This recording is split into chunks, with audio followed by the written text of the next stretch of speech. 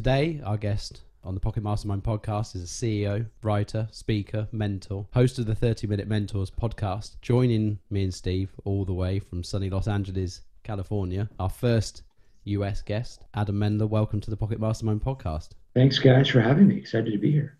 Oh, thank you very much for giving up your time. Like I say, you're our first US guest, so be honored. I'll try to represent the United States of America as best as I can. So let's talk a bit about you. Let's talk about where you are at the moment. So you're the CEO of the Veloz Group. You know, when we spoke previously, we touched on that you have quite a broad portfolio of businesses that sit under the group, from office furniture to custom cigars, and software, etc. So it'd be interesting to understand a little bit about how you ended up with such a diversified kind of portfolio of businesses under you, and then we'll talk a bit about your background that really got you to where you are now. My parent company is the Veloz Group. We run a few different businesses. We have a couple of different e-commerce companies under our umbrella. One is an office furniture business called Beverly Hills Chairs. Mm-hmm. We have a cigar company called Custom Tobacco. We have a software development business called Veloz Solutions. And I do a lot of writing and speaking. So in addition to my work as an entrepreneur, I've done a lot of writing in Forbes and Inc. and Huffington Post. I have an interview series in Arianna Huffington's platform, Thrive Global. And more recently, I started a podcast, 30-Minute Mentors, where I go one-on-one with the most successful people in the world on how they got to the top in 30 minutes. And it's, a collection of founders, CEOs, former CEOs of household name companies, and people who are household names themselves. So my goal really is to give listeners really practical, actionable advice that they could apply to their lives, to their careers. And I try to do it in a consumable way in 30 minutes. And I also do a lot of speaking. So not as much now that you can't really get out and you can't, speak to audiences because there are no audiences. But pre-corona, did a lot of speaking to businesses, to nonprofits, to universities. I'm starting to do some virtual speaking. So I've gotten booked a couple times for online speaking events. So that's something that is kind of shifting a little bit. So do a lot of different things. Definitely keeps me busy, but excited to be here with you and with your audience. Always love talking about leadership and entrepreneurship, and any audience that I can connect with is a great audience for me. Yeah, like I say, you very, very diversified. I've got to say, on your LinkedIn is probably the longest list of experience I've ever seen of any other individual in my life. I've never had to click see more times on anybody's profile, I don't think. So the list of activities and like I say, in a very short space of time is extensive. So where did it all start for you? How did you what was the starting point out of school, college, that really set you on this fairly diversified path? A really, really good question. So I went to college I'm going to have to be as granular as possible, because given that I'm your first American guest, or at least your first guest based in the US, if I say that I went to USC, I don't know that means a whole lot, but I went to college at the University of Southern California, which is based in LA, and I'm an LA native. And after graduating from USC, I moved to New York and worked for what was then the largest hedge fund in the world. So I worked for a company called D.E. Shaw. And D.E. Shaw was my first job out of college. It was just a really good experience for me, in that I got to experience what life was like outside of the fantasy world of being at a university. Going to USC was so much fun, 4 unbelievable years. And then when you graduate, you are thrown into the real world, and it's a bit of a shock because you're used to being the big man on campus, and you get into a big company and all of a sudden you're the bottom person on the totem pole. And, I wasn't delivering coffee, but I was delivering the financial equivalence of coffee. Mm-hmm. I was doing grunt work at this, super successful company with all these really smart, accomplished, talented people. So it was just a good experience for me. It was a humbling experience for me. I got to be around really capable people. I just learned a lot being in that environment. After about 2.5 years, I left to go to business school. Mm-hmm. I got my MBA at UCLA, which is the other big school in LA. So in LA, there are, sort of two major national universities, UCLA, USC. We also have Caltech, which is a great school. It's just smaller. Mm-hmm. I got my MBA at UCLA. And while I was at UCLA, I did a couple of internships in the entertainment industry. So I interned for William Morris Endeavor, which is a large talent agency. I interned for Universal Pictures, a large studio. And when I was graduating, I got a job offer to go back into finance and worked for Credit Suisse. I took the job and worked for Credit Suisse in their private banking group for about 1.5 years. And I was 28, and it was really at that point in my life where it sort of struck me. I had, worked for these two really large financial services firms, D.E. Shaw and Credit Suisse, one a big hedge fund, one a big bank. I had done these two internships at two huge entertainment companies. Sort of felt like I knew what life was like working for a big company, Mm-hmm. knew what life was like in corporate America. And if I was ever going to try to do something more entrepreneurial, just felt like that was the right moment in my life to do it. My energy was never going to be higher. My expenses were never going to be lower. I was making good money, but I wasn't making the kind of money that I couldn't walk away from. Mm-hmm. It was just sort of like I didn't have golden handcuffs. It was just that right point to take that leap. Yeah. And I took the leap, and I've just been at it ever since. What was missing? What was missing from? Did you think there was something missing from your life to turn away from employment? Was there something? Was there a goal that you just felt like you weren't going to achieve? What was like? When you're 28 and you go, right, I'm going to do something else now. Yeah. Was there a goal there?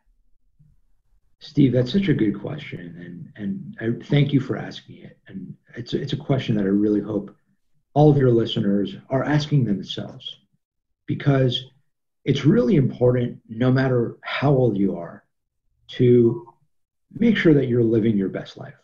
Mm. And I don't say that in an idealistic sense. Mm-hmm. I say that in a realistic sense.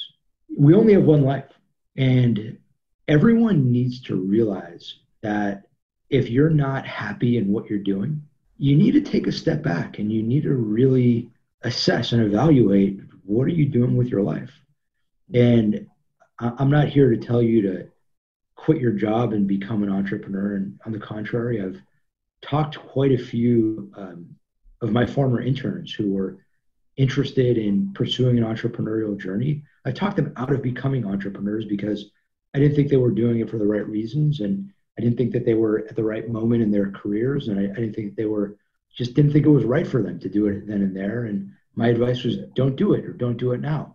So I'm not necessarily the person who's always telling you go, go, go. But I do think it's an important question to ask yourself. Do I love what I'm doing? Am I happy with what I'm doing? Am I making a real contribution with what I'm doing? I felt like working in corporate America, at least at that phase in my life, wasn't really taking me to a place where I was able to be my best self and where I was able to make the kind of impact on the world and just on people that I wanted to make. And I thought that being able to start my own business, would be an opportunity for me to really make a much bigger difference, a difference in the lives of others, and just to make a greater positive difference overall. And, something that I talk about a lot when I'm talking to audiences, if you find something that you love doing, if you find something that you're good at, and if you find something that makes a positive difference in the lives of others, you found it. If you can check off all three of those areas on the checklist, you're just going to keep going. Mm-hmm. It's not going to feel like work. It's not going to feel like a job. It's going to feel like a hobby and more. And for me, that's this. That's, I just love doing it. I wake up in the morning and I go to bed at night, and from the time I get up until the time I go to bed, I'm just fired up. I mean, I'm raring to go. And it could be working on one of my businesses. It could be giving a talk. It could be working on my podcast. It could be guesting on a podcast like this. I'm just amped up and juiced up, and I love it because it's just different. It's different than, you're not punching a clock. You're not a cog in the machine. You're not, you're not any of that stuff. But what you are is someone who is really helping people become their best selves, inspiring people to become their best selves. My work is really focused on building and training better leaders, helping people become better, more effective, more capable leaders. Mm-hmm. So when you're doing that, it's just rejuvenating in every aspect of what you do. Has it changed? So when you're 28 years old and you have realized that you want to do something on your own and make a difference, has that actual goal changed? Because now obviously you've got the mentorship, and now you want to bring on aspiring entrepreneurs. When you're 28, that probably wasn't the goal. So have you managed to, are you getting fulfillment after fulfillment after fulfillment, and then your goals change each time you become fulfilled with that goal? Your goals are always changing.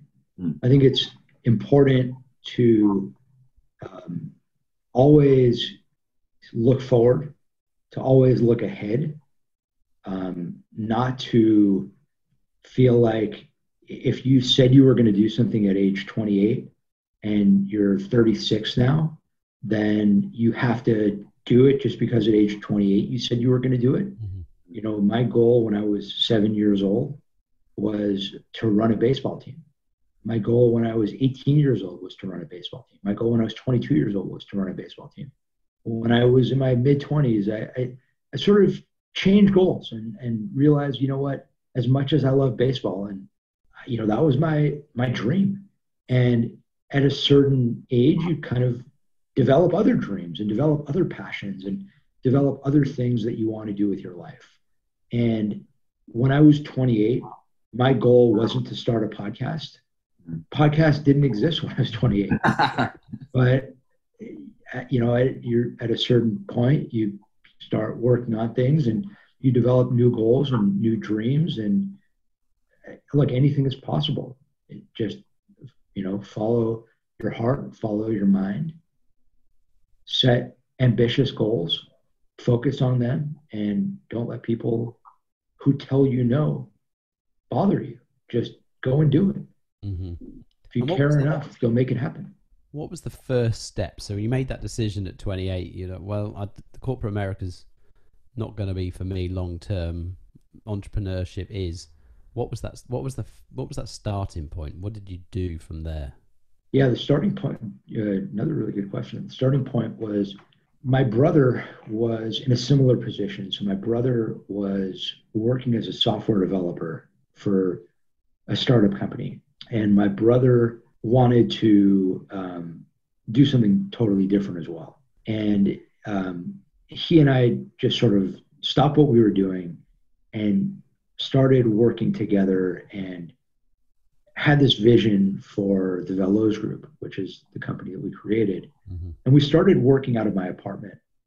And we put together a Google Doc with all the different ideas that we had for potential businesses. And we populated that doc with probably, I don't know, who knows how many ideas. And we whittled it down to maybe 10 ideas, and we just started pushing on them. And we spent our first year as a business really trying to take each of these different ideas and turn them into companies. Mm-hmm. Without much success, by the way, because when you try doing that, you lack the focus to to just sort of take one idea or two ideas and drive on them. You kind of realize that you're not getting a whole lot done. So after about a year and a half of doing that, we just kind of took a step back and said, hey, wait a minute, we can't build 10 businesses at once. That's just not possible. And we dialed it back and picked our two best ideas, not necessarily our best ideas, but our two ideas that were closest to monetization, and just started pushing on those. But our first step was working together and sketching out the vision for the company. I was very clear in those early days on what I wanted the Veloz Group to look like. What core values were super important to me in terms of what the Veloz Group would be all about, what our mission would be all about, what our culture would be all about, what our environment would be all about. And we spent a lot of time defining that. A lot of that stuff is still on our website all these years later. If you go to thevelozgroup.com, you'll see our mission and our vision. That stuff's still on there that we wrote in my apartment back in 2012. And that was just stuff that was from the heart. You know, we want this business to reflect our values. We want this business to reflect our belief in what really matters. And hopefully anyone who has worked for us, who works for us, who interacts with us, whether they're a customer, whether they're any sort of stakeholder, can feel that. And it's something that I'm proud of. And how long did it take from that point? Then you kind of started to focus on the two businesses or the two companies, and then how long did it take to get things to moving and through and to a critical mass, I guess? And what point did you start to then bring people on board? And what was the next? What did the next couple of years look like? Yeah, so the first couple of years of our business, we had a ton of interns. When we started, I kind of had this vision for bringing in lots of interns to help us with our business ideas. And that was inspired by my own experience interning. Mm-hmm. When I had interned early on in my career, it was such a rewarding, fulfilling experience for me. I learned so much. I developed tremendously. I grew a lot personally and professionally. And, it was just such an amazing part of my journey that I wanted to make that a key part of the Veloz experience. Mm-hmm. And we opened the doors to a ton of interns right away. So we started the business in March of 2012, and by May, we probably had more interns than GE had at the time. I mean, there were a lot of interns. So summer one, tons of interns. We started hiring employees. By summer two, we had, I don't remember how many employees, but we had a handful of employees. We actually hired a couple of our former interns full-time as employees. I just feel so cool about having been a part of their journey. So that's just another rewarding part about being an entrepreneur and having, had the opportunity to lead so many different amazing people. It must be incredibly satisfying to know that you've had that positive influence on so many people's lives who come through, particularly at that stage in their life, because it's very formative about how you then go on and develop and conduct yourself, in your business career after that point? It's one of my favorite parts of doing this. Where did you go from that point then? Is you started to grow the business, it's a going concern. What was the next step or growth phase that you needed to go through, personally, and as a business from that point? Well, we had to make money, and that was that's kind of that's always the challenge of it. that's the thing that really matters, right? Basically, after a year and a half of burning through our savings, we reached this moment. It was a come to Jesus moment, which, I'm Jewish, so for me to have a come to Jesus moment, that's kind of a big deal. So, so we had this come to Jesus moment, and we realized, hey, wait a minute, if you're a cash flow business and the cash is flowing in the wrong direction, that's probably not a good thing. Mm-hmm. So we were fortunately able to start running our businesses the way that we probably should have been running them from day one. And, that was the moment that we really turned things around. That was the moment that what did you do? We started focusing on whipping these businesses into shape and turning Beverly Hills Chairs into the kind of business that it's become today. I mean, it's obviously taken quite a bit of time to get here. It wasn't an overnight success. I don't think there is such a thing as an overnight success. It's taken us quite a bit of time to turn Beverly Hills Chairs into the leading seller of refurbished brand name office chairs in the country. Mm-hmm. That took quite a bit of time to go from, our first customer who bought a chair from us blasted us on Yelp. Why did he blast us on Yelp? Because I'm sorry, I don't know if I could use profanity. Because we screwed up. Because we screwed up his order. I mean, he blasted us on Yelp because he deserved to blast us on Yelp. We totally screwed up his order. So yeah, that's why he blasted us on Yelp, deservedly so. I called him up and immediately apologized to him and said, "Hey, John," he's the chancellor of a university. Got his phone number. I called him, "John, I'm Adam. I'm the CEO of Beverly Hills Chairs. First things first, I just want to call you and deeply apologize to you for messing up your order. Everything you said on your post on Yelp was 100% accurate. You had every right to rip into us. We completely screwed up your order. I want to give you a little bit of context. We're a new business. We're getting our act together. We screwed up. I'm so sorry. Here's what we're going to do to fix your order. We're going to send you the right order. We're still kind of working out operational kinks, really, really sorry." He wound up, switching it from 1 star to a 5 star. So it felt good. And now we legitimately run a 5-star business. So to go from a 1-star business to a 5-star business takes a lot more than having someone, call up unhappy customers and make them feel better. It requires actually being able to deliver super high quality products on a consistent basis, which we've been able to do. So, it's been quite a journey, but it's a journey that I wouldn't trade for anything. And humility, right? I think to be able to have that own the situation, have that conversation in the first place. Not all businesses tend to do that. They tend to try and justify before trying to resolve, and I think that's an important lesson for anybody listening to what you just said there, to be honest. Yeah, when you screw up, really good point, David. When you screw up, own it. I think way too many people have this feeling that, when you make a mistake, you need to pretend like it never happened, mm-hmm. and you need to cover it up. I have the complete opposite view. My perspective is that mistakes are inevitable. We're human beings. If you're not making a mistake, you're not trying hard enough. Everyone makes mistakes. I make mistakes all day and all night. Mm-hmm. Everyone's making a mistake. Look, if you're not failing, you're not trying. So the important thing is, number one, when you make a mistake, acknowledge it.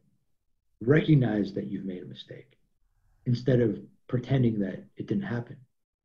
Number two, stay positive. Don't let the mistake crush you. Don't let that mistake destroy you. Don't let that mistake completely bring you down. And number three, push forward. When my employees screw up, what am I going to do? Am I going to take a baseball bat and start swinging it at them? I mean, what am I going to do as a leader? Am I going to tell them to sit in a corner and put on a dunce hat? I mean, you made a mistake. So look, you feel bad about it. Don't do it again. Learn from it. Well, why did you make a mistake? What were the underlying reasons? Let's turn it into a teachable moment, and okay, stay positive. There's a reason. There's a reason why you're working for the Veloz Group. It's because we believe in you. It's because you're good at what you do. If you're working for us, it's because you're obviously really, really good. So just kind of keep up the good work and own your mistake. Look, we screw up all the time. So when we with our customer facing businesses, when we make mistakes, we own them. And hopefully all entrepreneurs and anyone working customer service should be doing the same thing. I love that. It's something I'm quite passionate about. I think there's a culture, and I don't know where it originated from, but there's definitely you see it on the news, right? It's the question is who's to blame is the first question that comes from reporters, from news anchors, from anybody, and that subliminally goes through from generation to generation into school, and I think the covering up of mistakes is part of that blame culture that we need to try and eradicate. And I think the best way to eradicate it is exactly what you just talked about there, is by demonstrating a more constructive and a more supportive way rather than finger pointing. Yeah, I'm with you 110%. You asked, and you kind of touched on on a question I was going to ask you about failure, and I believe that you can't do anything without failing, and I'd be interested to get your view on some of the failures that you've had along your journey and how you handled them and how you dealt with them. How much time do we have left in this podcast? Pick some. Maybe we should schedule a second podcast just to talk about all of my failures, and maybe we should make that podcast like a week-long podcast, a month-long podcast. Are there any big ones that really stand out? I know when Richard Branson was interviewed, and they said, "What's your biggest failure or biggest regret?" And he said, "Virgin Cola." He was arrogant and naive, thinking that he could take on Coca-Cola, and clearly it was never going to happen. But he didn't realize that until after the event. Is there anything that really stands out for you on your journey that you think, that was a sore moment, but what did you take from it? Well, I mentioned a big one, which was the I don't know if you want to call it arrogance or if you want to call it naivete.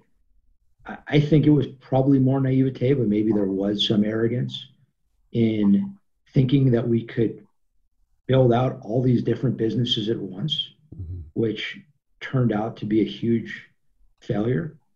We basically spent our first year just kind of blowing time. We, I'll frame it this way. People will look at you. You made a funny comment early on when you said you took a look at my LinkedIn. You were like, "Oh my God, you do this and you do that. Wow, it's so cool." The list is long. And people will oftentimes make that comment or a similar comment and say, "Wow, Adam, how can I do what you did? How can I build these different businesses? And you've built 3 different businesses in 3 different industries, and how can I follow in your footsteps? And how can I do that?" And my best advice is don't do what I did, because what I did was a failure. What I did was a huge mistake. If I had to do it all over again, I would not have tried to start all these different businesses in all these different industries. I would have just picked one business, the best business, the one that had the highest probability of succeeding, and just focused on that one. And, a huge mistake of ours was spending that first year and a half, running in so many different directions that we wound up just running in place. Mm-hmm. And it's a huge lesson that I try to convey to entrepreneurs. Focus, focus, focus. Focus on your single best idea, focus on your single best business, and focus on what you need to do each day to be successful. Set priorities, set goals, set long-term goals and set short-term goals. Because without focus and without the clarity of focus to really control your time as effectively as possible, you're not going to be able to be successful. Mm-hmm. And how do you go about, it's one question, I definitely, when I speak to a lot of people, they go, yeah, setting goals is all good and well, but I don't really know what my, I don't really know what my goals are. I don't know how to set goals, big goals, small goals. What process do you go through for setting yourself for, goals? Do you set a larger long-term goal and break it down? And then how do you measure your own progress towards those goals? That's a good question. I think it's important to think of goal setting in both a short-term framework and a long-term framework. Mm-hmm. And I set goals, I set daily goals, I set medium-term goals, and I set somewhat long-term goals, but I'm actually not huge on long-term goal setting, which makes me unique. I know that Mm-hmm. a lot of people who you probably interview are much more focused on, set life goals, set 10-year goals, set 20-year goals. I was recently asked by someone, like what's your 5 to 10-year plan for Beverly Hills Chairs? And sort of like for Beverly, I'm more focused on like what's our 1 to 2 year plan, Mm-hmm. because in 5 to 10 years, who really knows where we're going to be? Who knows where this market's going to be? Who knows where this industry is going to be?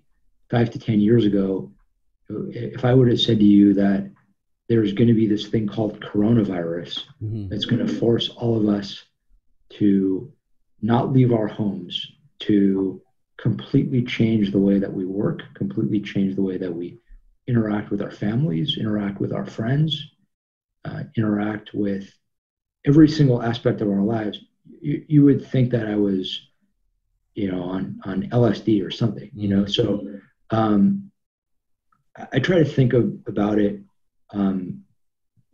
really more short and medium term. So that might differentiate this advice a little bit from some of the other guests who you interview.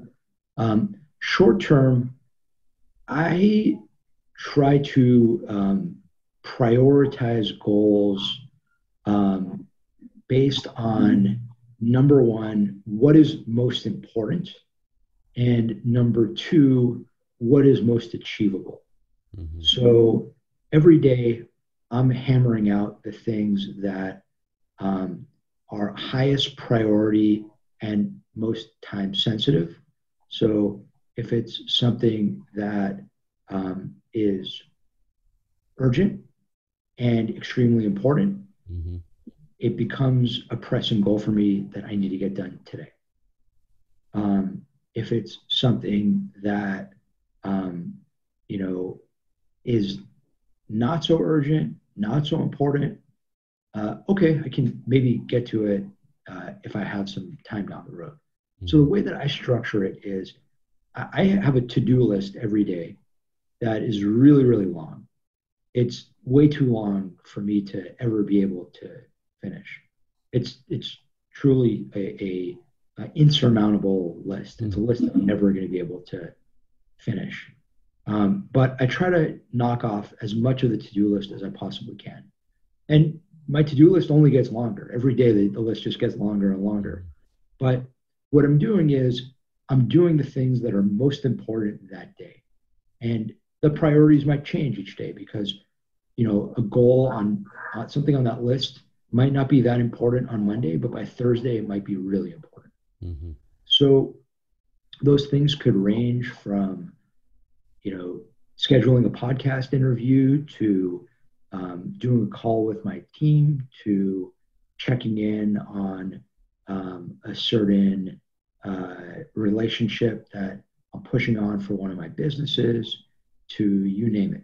So, there are all kinds of things that I'm working on throughout the day. I mean, I'm just going to, for our own amusement, I'm just looking at the to-do list today, and I can't even count it for you now. What do you use for your list? Did you use the classic notepad and pen, or are you using digital tools?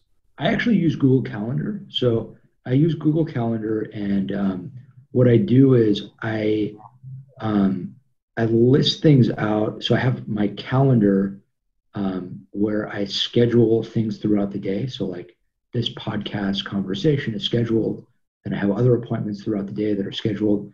And then in the daily section of the calendar, I keep my running list of things to do, people to call, things I need to check in on my employees with, things I personally need to do.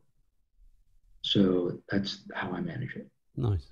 I think that's a useful tip, because again, another thing that I find with conversations with people is trying to keep on top of to-do lists and where to keep it. Is it a notebook? Is it in OneNote? Is it in something? And there's always, I think, having your take on how you do might be useful for somebody.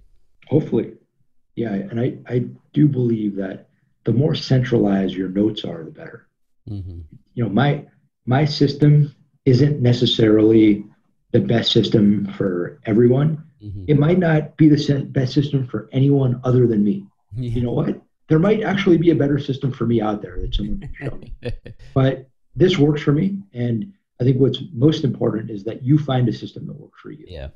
Adam, because I'm quite a nosy person, hence why I do this. What is your day? How long is your day? Do you work do you get up at 6 a.m. and then work till midnight, or what's your rules upon working to say what's your chill out time and all that sort of thing? Yeah, good question, Steve. I tend to get up early, so I usually wake up around,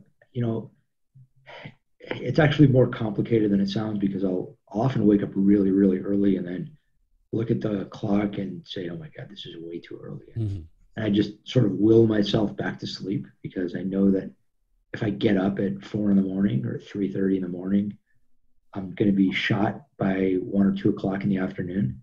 So I'll just kind of force myself to get back to bed and, wake up then at 6 or 5:45, and then get up and start my day. So today I think I got up at maybe around 6 o'clock or 5:45, which is pretty typical. And typical day, I get up. I usually start off with email, checking the news, sort of responding to things that I need to respond to. I'll eat breakfast. I enjoy getting a workout in the morning, taking a shower, and then sort of diving back into the day. And I will typically work until I'm too tired to work. So sometimes that could be 7 o'clock. Last night was a lot later than that. Last night I worked pretty late into the night. So it really just depends on how tired I am. I find that moment changes every day, because some days you're just, by 6:30 or 7, you're just completely spent, and you just want nothing more than to go home and turn on the TV. And back when I could put on a baseball game, watch baseball, now I'm going home and putting on Netflix. I need to find a new show. I just finished Waco, which was awesome. But last night I had dinner, and then after dinner I went back and dove into my emails, and next thing you know, it was 11:30, and I'm like, yeah, you know what, I should probably go to sleep. So it just every day varies. You work. That's the great thing about being an entrepreneur, that there's no set schedule for you. I can tell you, I've had my fair share of jobs that I could tell you at 8 a.m. I did this, at 9 a.m. I did that, At 11, I did this. At 2, I did this. At 4, and it was like, my God, who wants a life like that? Yeah. This is what I call freedom. Yeah, exactly. And so you're normally in an office, and at the moment you're at home, I assume. I'm actually recording today from my office. So during the quarantine, I've been splitting my time about half and half. Right. From the office and from my place. We run an essential business. So Beverly Hills Chairs is an essential business because we are providing chairs to lots of home offices. Right. So that's become a huge part of what we do right now, is furnishing the workspaces for people who are working from home during this period. So as a result of that, it's an essential business. So I do come in probably 2 to 3 days a week, and I have recording equipment here in the office where I record my podcast. So I'm actually in the office right now, sitting on a Herman Miller chair right here. Nice. So, but it varies by the day. And do you find a difference when you're working at home versus working in the office? Not having that punctuation of leaving to make the journey home. I personally don't, because I'm so focused and so in the zone. And, like I mentioned a couple minutes ago, that I started during this quarantine period. Now that I don't really have any other hobbies, because my hobbies are all sort of banned by the government. I can't watch sports. I can't see my friends. I can't go on any dates. So I started watching all these Netflix shows. But I have the discipline, and I have the motivation and the drive to just focus on my work, that I'm not even putting on any Netflix until I'm really too tired to finish working anyway. Yeah. So, it's 9 o'clock at night or 10 o'clock at night, and I'm then putting Netflix on. So to me, it doesn't even really matter if I'm working at home or working out of my office. When it's work time, I'm working. I'm in the zone. I'm focused. I think that's an important lesson, is, you're doing what needs to get done first, and then, using the time you have left as a wind down, rather than kind of just filling time. And I guess it's a bit like the time version of investing, the Warren Buffett mantra of, spend what's left after you've saved and invested, rather than the other way around. And I guess you're doing that with your time. Yeah, that's really how I look at it. It's an interesting way of thinking about it. And anytime someone can compare me to Warren Buffett, I'm really comparing me to Warren Buffett. I mean, I don't know about that, but I'll take it. Sure. Warren's worth however many multiples. Yeah, I can't even do the math. He's not doing too bad at the minute, is he? Warren can make, I would say, probably 10 bad investment decisions a day for the rest of his life, and he'll still be worth a lot more than I am. So yeah. He's doing okay. He's made a lot of good ones along the way, for sure. Yeah. What would you say your greatest life lessons have been? Hopefully I've shared a few of them with listeners so far, but I'll leave one with you in our remaining time and with your audience. I'm a very big believer, to our great hosts, the Bells, to our great listeners in the UK and around the world. Nothing personal, guys. I enjoy both of you. I'm sure your listeners are all good people. But I'm a very big believer that we're all bad at most things. I personally am bad at too many things to list. We don't have enough time in this episode for me to tell you how many things I'm bad at. In fact, if we started at the beginning of the episode, we still wouldn't have enough time for me to tell you all the things that I'm bad at, because I'm just bad at so many things. And the truth is, I don't know you guys that well. We kind of have been developing a bit of a relationship. We've connected a couple times now, and you both seem like great guys, but I'm sure you're both terrible at many things. Oh, many, many things, yeah. But we're all good at a few things. Yeah. And if you take a step back and think about what it is that you're good at, probably come up with a couple things on the list. But I believe very strongly that there's one thing in each of us. There's that one thing that every single person tuning in, every single person listening, doesn't matter what platform you're listening in on, there's that one thing that makes each of us special. It's our superpower. It's the thing that makes us unique. It's the thing that makes us different. It's the thing that makes us special. And the more quickly you can figure out what it is that makes you different, what it is that makes you unique, what it is that makes you special, the more successful you'll be in life, the more successful you'll be in business, and the more successful you'll be as a leader. So I really implore anyone and everyone to take the time to figure out what it is that makes you special. Ask yourself, what is my superpower? Ask the people around you who know you best. Ask the people closest to you. What is it about me that makes me unique? What is it about me that makes me different from everyone else you know, from all of our friends, from all of our neighbors? And it's that path of self-discovery, it's that journey, it's that process that really helps you discover who you are. That is what this is all about. It's that step that I believe everyone should and needs to take. If you haven't taken it yet, take it today. No better time to do it than right now. Very wise words. And thank you for that. Unfortunately, I think we are coming to the end of this incredible conversation. Hopefully we'll be able to do it again in the not too distant future. I think there's plenty more questions that we would love to ask you. We could do a whole nother show just on all of my mistakes and all of my failures and all the things I'm bad at. That could be a really fun one. Adam, it's been an absolute pleasure, and thank you very, very much for giving up your time. Before you leave, where can people find you? Gentlemen, thank you again. This was a pleasure. I really enjoyed it. Hope anyone and everyone tuning in enjoyed it even half as much as I did. This was just so much fun.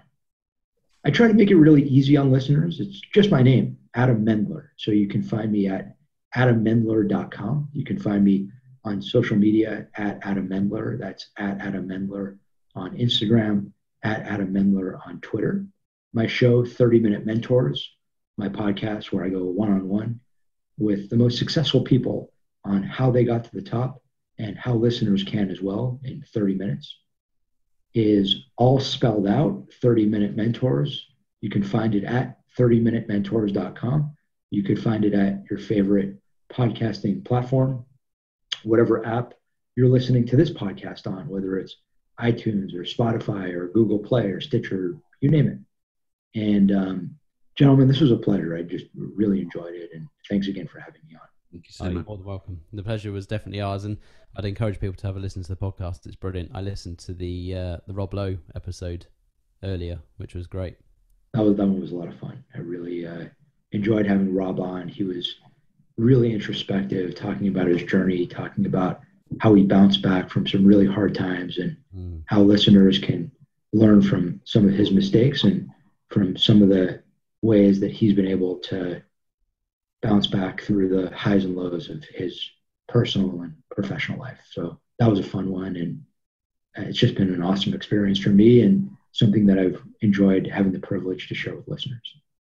Well, Adam, thank you very, very much. And I'm sure we'll hear from you again in the not too distant future. Thanks again, gentlemen. Looking forward to it.